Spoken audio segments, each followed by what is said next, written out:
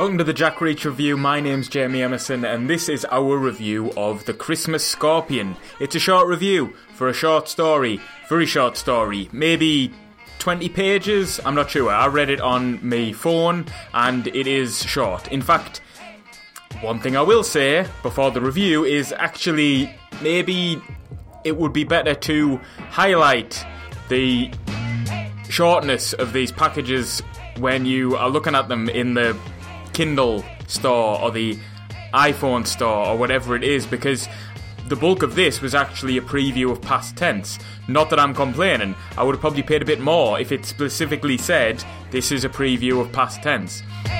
The Christmas Scorpion is the third Reacher short story set at Christmas time. It's a bit of a tradition now.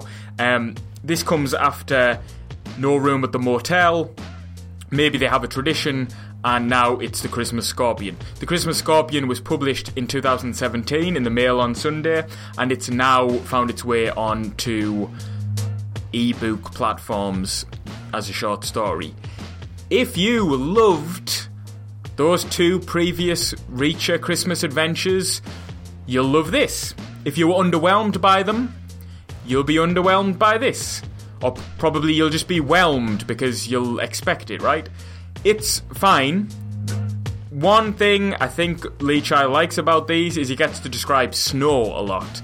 And it's very evocative. It's a nice visual place to be.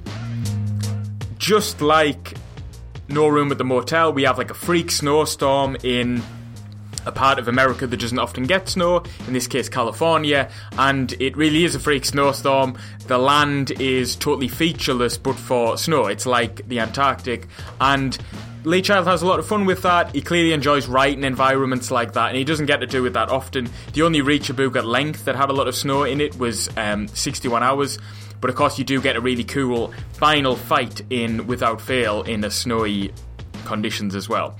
It's a short book.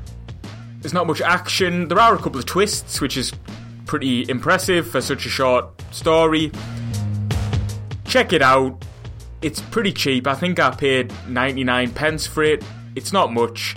Don't expect too much. You're only ever going to get a fragment of what makes Reacher great in these short stories. But Reacher's good company. He's a pleasant person to be around, if only for 20 pages or so. I give it 2.5 stars. Check out our website, www.jackreachreview.com. Get ready for our upcoming podcast all about the first act of Killing Floor, the place where it all began. And if you agree with our review, disagree with our review, leave us a polite, friendly comment in the comment section below. Thank you very much for listening.